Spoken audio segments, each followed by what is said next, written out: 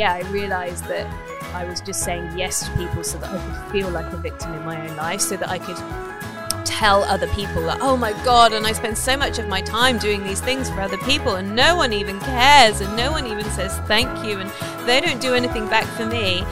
And instead of doing anything about that, I just got to continue speaking that narrative and entrenching myself more and more into the identity of someone who was hard done by, because that's where I got my significance.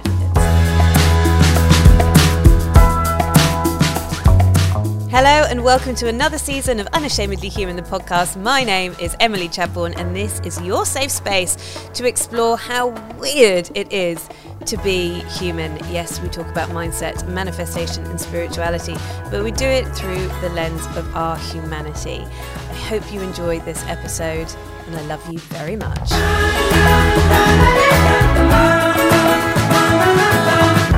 Before we get started, I would just like to acknowledge the traditional owners of the land on which I record this podcast today, the Boonwurrung people of the Kulin Nation, and I pay my respects to elders past and present.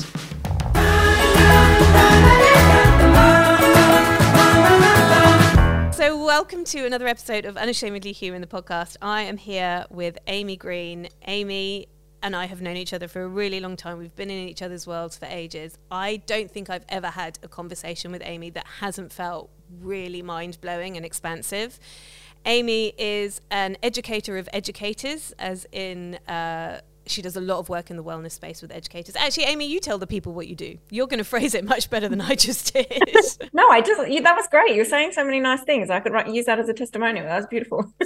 I loved it. I guess I do teach teachers now. I was a teacher and I was a school leader, but I do a lot in schools and workplaces and with individuals on how do we redesign our workplaces so that educators and staff are the center of it, and we come through or to that with a well-being lens. Like, how do we really look at how we function, how we connect, how we collaborate, but also how do we work productively, how do we engage, how do we show up, and how do we look after ourselves so that the work we do supports our well-being, but so our well-being supports our work.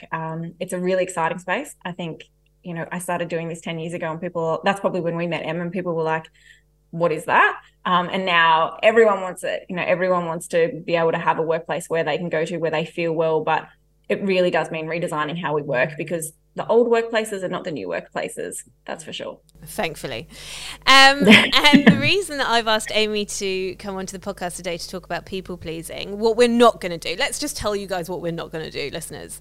We are not going to sit here and give you the 4-point structure to stop people pleasing. That's not what we're here for. There are some amazing podcasts. There's some amazing practitioners out there who will absolutely, help you stop your people-pleasing ways. But we want to have a slightly juicier conversation and maybe a slightly more controversial conversation around what actually is people-pleasing, and are we abusing the terminology of people-pleasing? Is it always a relevant label to give ourselves?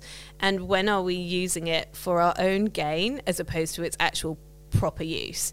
So let's start here. Amy, do you resonate as someone who is or has been a people-pleaser in any way? I definitely think has been a people pleaser, not now, but I'm not sure if it was people pleasing in the sense of the term we understood it. I think I was probably doing it more for validation, because I wasn't confident enough in myself. So I was doing things to people please because I wanted people to tell me I was great at this or doing a good job, or seeking that external way of, I guess, the high five or the praise that I hadn't yet built within myself. Do you think that you still seek that from other people? Because I think I do. But I also think I've got a really steady sense of self-worth. I just think I really like it when people like me. Oh, yeah. I love being told how great I am. Yeah. Definitely. Let's not deny that. But I don't think my actions are driven by that anymore. And that's the difference. Okay, yeah. Okay, yeah, let me sit with that. So your actions are no longer driven by that. So what are your actions driven by?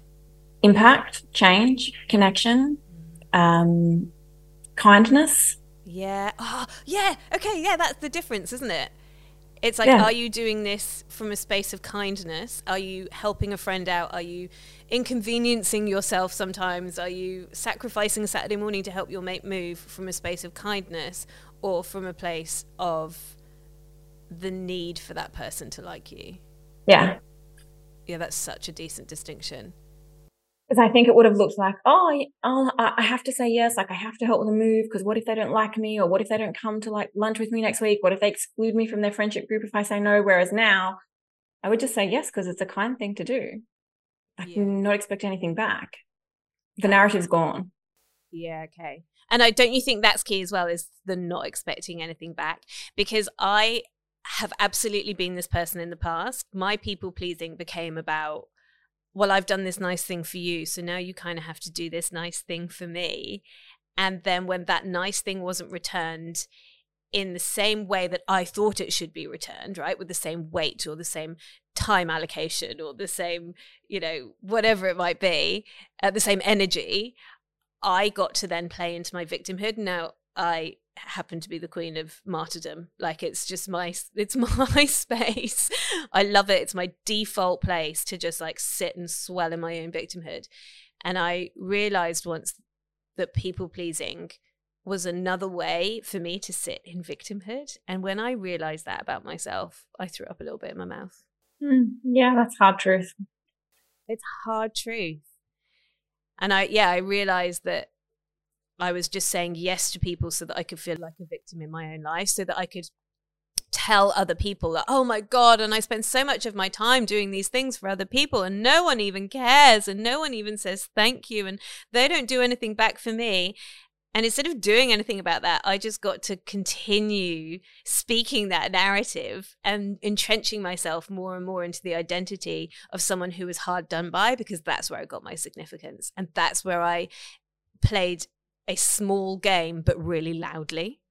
It's like, you better appreciate the hell out of me for doing this one nice favor. I'm going to have a tantrum. I'm such a people pleaser. Yeah.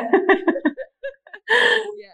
That's it's interesting, isn't it? How we take action, but are we aware of the intention behind it? God, that's such a powerful question to ask yourself. What is my intention behind the action that I'm about to take, or the answer that I'm about to give? As somebody who worked in a very, I would imagine, pressured environment as a teacher, as a classroom teacher, and a classroom teacher who was in a leadership position, how did you define your intention behind taking action and saying yes to, I don't know, staying late and working harder than you felt like you really should have to, or whatever the narrative was for you as a teacher? Close to burnout, because you got close to burnout. Yeah. I wasn't far off.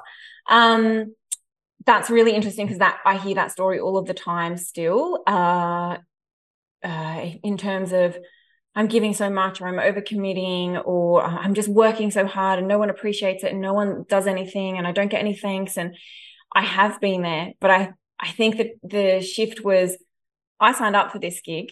I signed up for this job. I chose to be an educator. And so I can choose to love it and know that it comes with some good things and some bad things. I mean, yes, some systemic things need to change, but that's not part of this.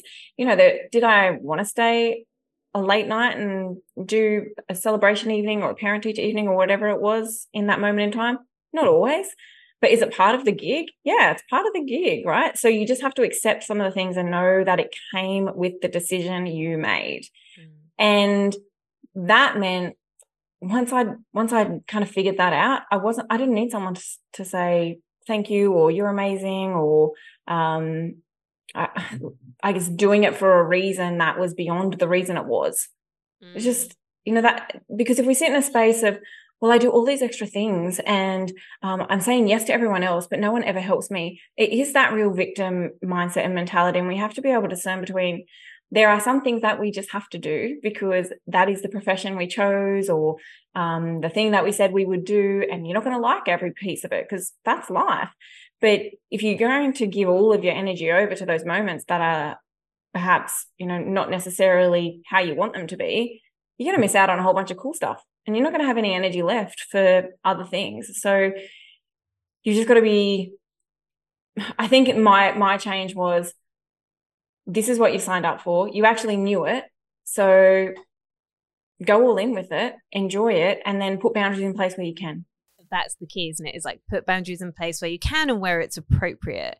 And I think what we're seeing in the workforce at the moment with the Gen Z generation is this idea of like, I don't stay past 5 p.m. Those are my contracted hours. And look, I'm not here to say that we should all be working like the baby boomers until midnight and burning the midnight oil and pushing ourselves to burn out. But where is the tension between showing up to do a really good job and maybe going a little bit above and beyond because that makes you feel proud of yourself, and because maybe in the moment or in the season or even just on that project, that's what is demanded. Calling such a straight line that you forget to work as a team, or that you forget that you're working as a component of something that is larger than you. And sometimes that is going to demand that we take a little bit of self-sacrifice. I think you said draw a line in the sand, and that's often what people interpret a boundary to be. But when I teach boundaries, they first of all have to be communicated. So you have to let people know where your boundary is, but also you have to be prepared to be flexible with them, because there is just going to be some things that you can't control. And whilst we can say, I don't work past 5 p.m., that may not be the case. And so there has to be a little bit of give and take, a little bit of flexibility, a little bit of room to move, because otherwise you get resentful on a boundary you put in place, when in actual fact, like a little bit of flexibility here, a little bit of movement, and it's a win-win for everyone. I remember once I had a very terrible year, and lots of things that happened in quick succession that kind of brought me to my knees. And I spent a lot of time at my friend Kim's house. So anyone who's been following me for a long time will know that my mate Kim is the wisest person I've ever met in my entire life. Maybe I should try and get her on a podcast episode one day. And I was like borderline living at her house. Like I when you're like so in grief and so in pain, and you feel like the universe has just collapsed on top of you, and I couldn't really be by myself. I wasn't feeding myself. I needed somebody to do the basic things for me. Like, now you need to go to bed, And I found myself relying on my mate Kim really quite heavily. And I was so entrenched in my own shit and so like in the fog that I hadn't kind of realized. And when I began to come out of that fog slightly, I began to realize that she had held 80 to 90% of the weight of our friendship. And I had just been in a space of receiving from her and asking from her. And I brought it up in conversation, and I was like, I'm so sorry that I've just kind of like dumped myself on you. And she could have easily turned around and felt like she was people pleasing, like she was giving too much to the friendship, like it wasn't fair, right? And I will never forget it. She turned around to me and she said, this is what love is. This is what love is. There will be times where you need more than me, and there will be times when I need more than you. And if we point score, it will never feel even. And I have taken that as a guiding post to how I want to be a friend, how I want to be a community member, how I want to show up for my family. We cannot point score. We can't go, I stayed 3 minutes past 5, so you owe me 3 minutes of time in our intimate relationships, because that halts intimacy. That kills the intimacy of a friendship. And I think fluidity, like you said, and flexibility is how we navigate that, whilst still working out, well, where is my tolerance level, right? Where's the top end of my tolerance level? If I'd moved in with Kim, if I'd stopped Kim going to work, if I'd become financially dependent on Kim, these may have all tipped the tolerance levels of what she was and wasn't willing to give to our friendship in that time. But none of that happened. So she was willing to continue giving her love and giving her reassurance. And also I was playing my part. I was doing everything in my power to, grab the life rafts that were being sent my way. And, I wasn't just sitting there in my victimhood. I was sitting there looking for a solution and looking for the way out. And And I think potentially it would have been a very different conversation had I just been like rocking up at her house, regurgitating the same problem day in, day out, day in, day out. That is a very different experience. But yeah, I'll never forget that. Like, you can't point score. Yeah. And I think sometimes that's what we want to do. I did this for you, you did that for me. I did the dishes yesterday, you do the dishes today. You know, I did this with the kids, you do that with the kids. And so it's same in the workplace. You know, I worked through my lunch break today, I'm taking double lunch break tomorrow. And if you take a step back from that, whatever that scenario is, whatever resonates with you, or maybe you've got your own, and you remove the point score and you look at it in terms of a whole journey, it's just evident that life naturally pans out and falls that way anyway. If you're working from a place of kindness, if you know where your tolerance is, if you know that the other person or the other space is coming at it with kindness too, we don't need to point score, because if we have healthy relationships, it's going to fall that way anyway.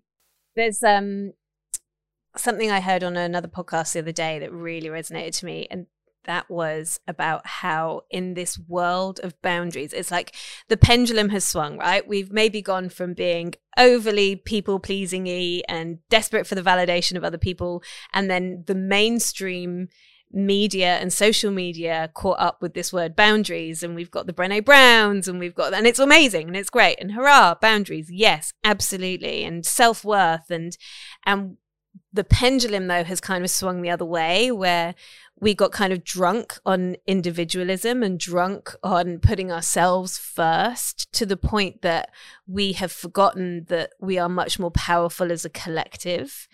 And I see how people pleasing can fit into that. This idea of like, I'm no longer people pleasing has become, I'm no longer doing anything for anybody else because I'm the only person that's important in my life.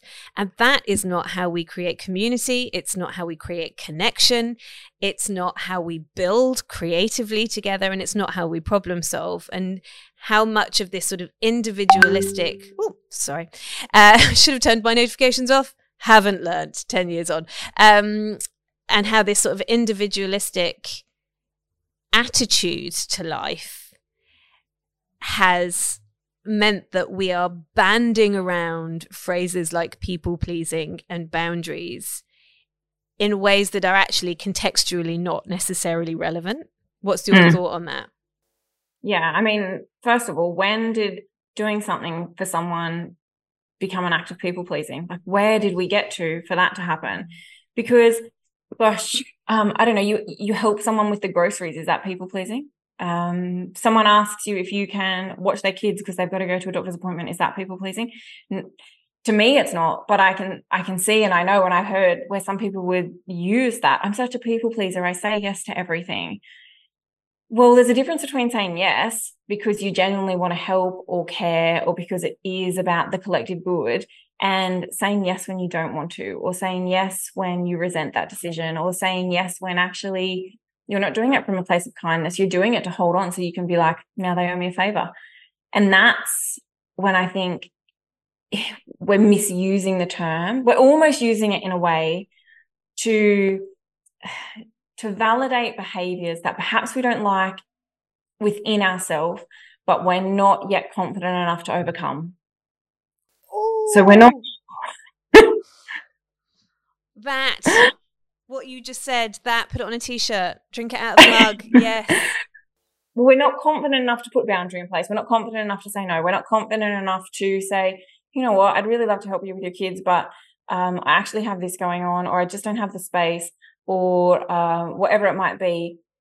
We're not confident enough to do that. And we're so worried about what the other person will say that we'd rather say yes. And so we use it as a way to not have to work through our own shit. That is so unbelievably hard relate to me. And then we blame the other person, right? We start they kept asking me. That person kept asking me, and I kept saying yes, but because I haven't worked out where my own sense of self lies within myself and within this relationship or within the context of this particular community, I've just continued to say yes so that I can blame that other person for my lack of working out where my kindness boundaries lie. Yeah. It's like person A expects so much of me. I have to keep saying yes. It's their fault I can't do this. It's their fault I don't have time. It's their fault I'm tired. Or, you know, it's their fault I can't do X, Y, Z. No, actually, it's not anyone's fault. It's just that you haven't figured out how to do that for yourself. Yeah, that's so unbelievably powerful.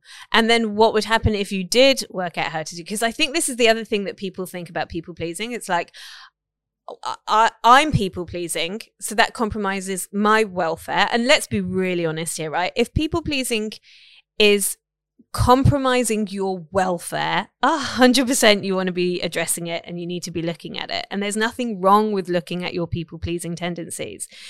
But often, and I've seen this happen with clients, I've seen it happen with a few friends, I've probably done it myself. We recognize people pleasing because it becomes part of the zeitgeist, right? We all of a sudden watching the Brené Browns and we're watching the TED Talks and we're like, yeah, I'm a people pleaser. I do things all the time that I don't want to do. And then again, we get on that pendulum and we swing it so far the other way that all we tend to end up doing is like cutting people off completely, as opposed to finding where the happy medium is, as opposed to saying, actually, do you know what? I can, for example, work late this weekend, or now is the time where I need to like show up for this person more than I normally would because they're going through a hard time or whatever it might be. And then knowing when you're allowed to back off. And I think, you know, we love consistency and I love consistency. I'm all here for consistency, but having the ability to have hard and vulnerable conversations with the people that you love, or with your team members, or with your staff, or whatever, to be able to say, hey, in this season, I'm really happy to help you out a bit more than I normally would because I understand the pressures of this project, or I understand that you're going through a really hard time right now and I really want to help and support you. And then also being able to have that conversation on the other side of that project, or on the other side of that really hard time, where you can go, great, amazing, that project's wrapped, that's so great. I'm going to go back to leaving at 5 o'clock when it's appropriate, or, you know, I'm not going to pick your kids up from school every day now, you know? And it's about having the confidence and the competence, and those two things obviously go hand in hand, and, you know, they can't be mutually exclusive. They both build together simultaneously to be able to have those conversations. And that means knowing yourself really well. That means having that kind of certain sense of assurance in yourself to know that however that conversation pans out, you're going to be okay, and that you are still loved, and that you are still worthy, and that you are still safe, and that there is still a sense of belonging for you. Yeah. There's definitely a difference between doing something for other people and with other people. I think of it like that. I'm not doing it for someone. I'm not taking an action, or, you know, helping someone paint their house, or, you know, going to their birthday celebration or whatever it might be for them. I'm doing it with them because we're connected in this. Like I'm with them in our team. I'm with them in our workplace. And that means that action only comes from kindness and because I want it to. Sometimes I say no to things. I don't want to do this. I don't have capacity for this. I don't have the energy for this. And that tends to be the language I use now. Like some things I just don't want to do. But then also I may not have the energy or capacity. That really allows me to ask myself, if I was to say yes to this, would I be doing it out of kindness, or would I end up resenting it? And if I lean towards, actually, I don't have energy, I don't have capacity, I don't have space, I'm going to resent saying yes to this, I don't do it, because then I think it is a version of people pleasing. Then I am saying yes because I'm more worried about the other person than I am actually about looking after myself. I read a thing the other day about like introverts, like the rise of introverts. This is going to make sense in a minute. I understand that sounds like a weird segue. But like the rise of the excuse of the introvert, like, oh, I'm an introvert, so I can't go out on a Saturday night, or I'm an introvert, so I can't say yes to that birthday party. And this article was sort of saying, like, we can't, like, you can be an introvert and still make an effort with your friends. And what I love about what you've just said is when we put the third party ahead of us as individuals, so that third party might be the school, the children, the project, the friendship, right? The relationship. When that kind of, when that takes precedent, and then we recognize ourselves as individuals that are part of that collective, we get to then have that conversation with ourselves, which is, all right, I am an introvert. It is raining. I am tired. It would be much nicer for me tonight to just put my pajamas on and watch reruns of Friends. But what's the greater good here?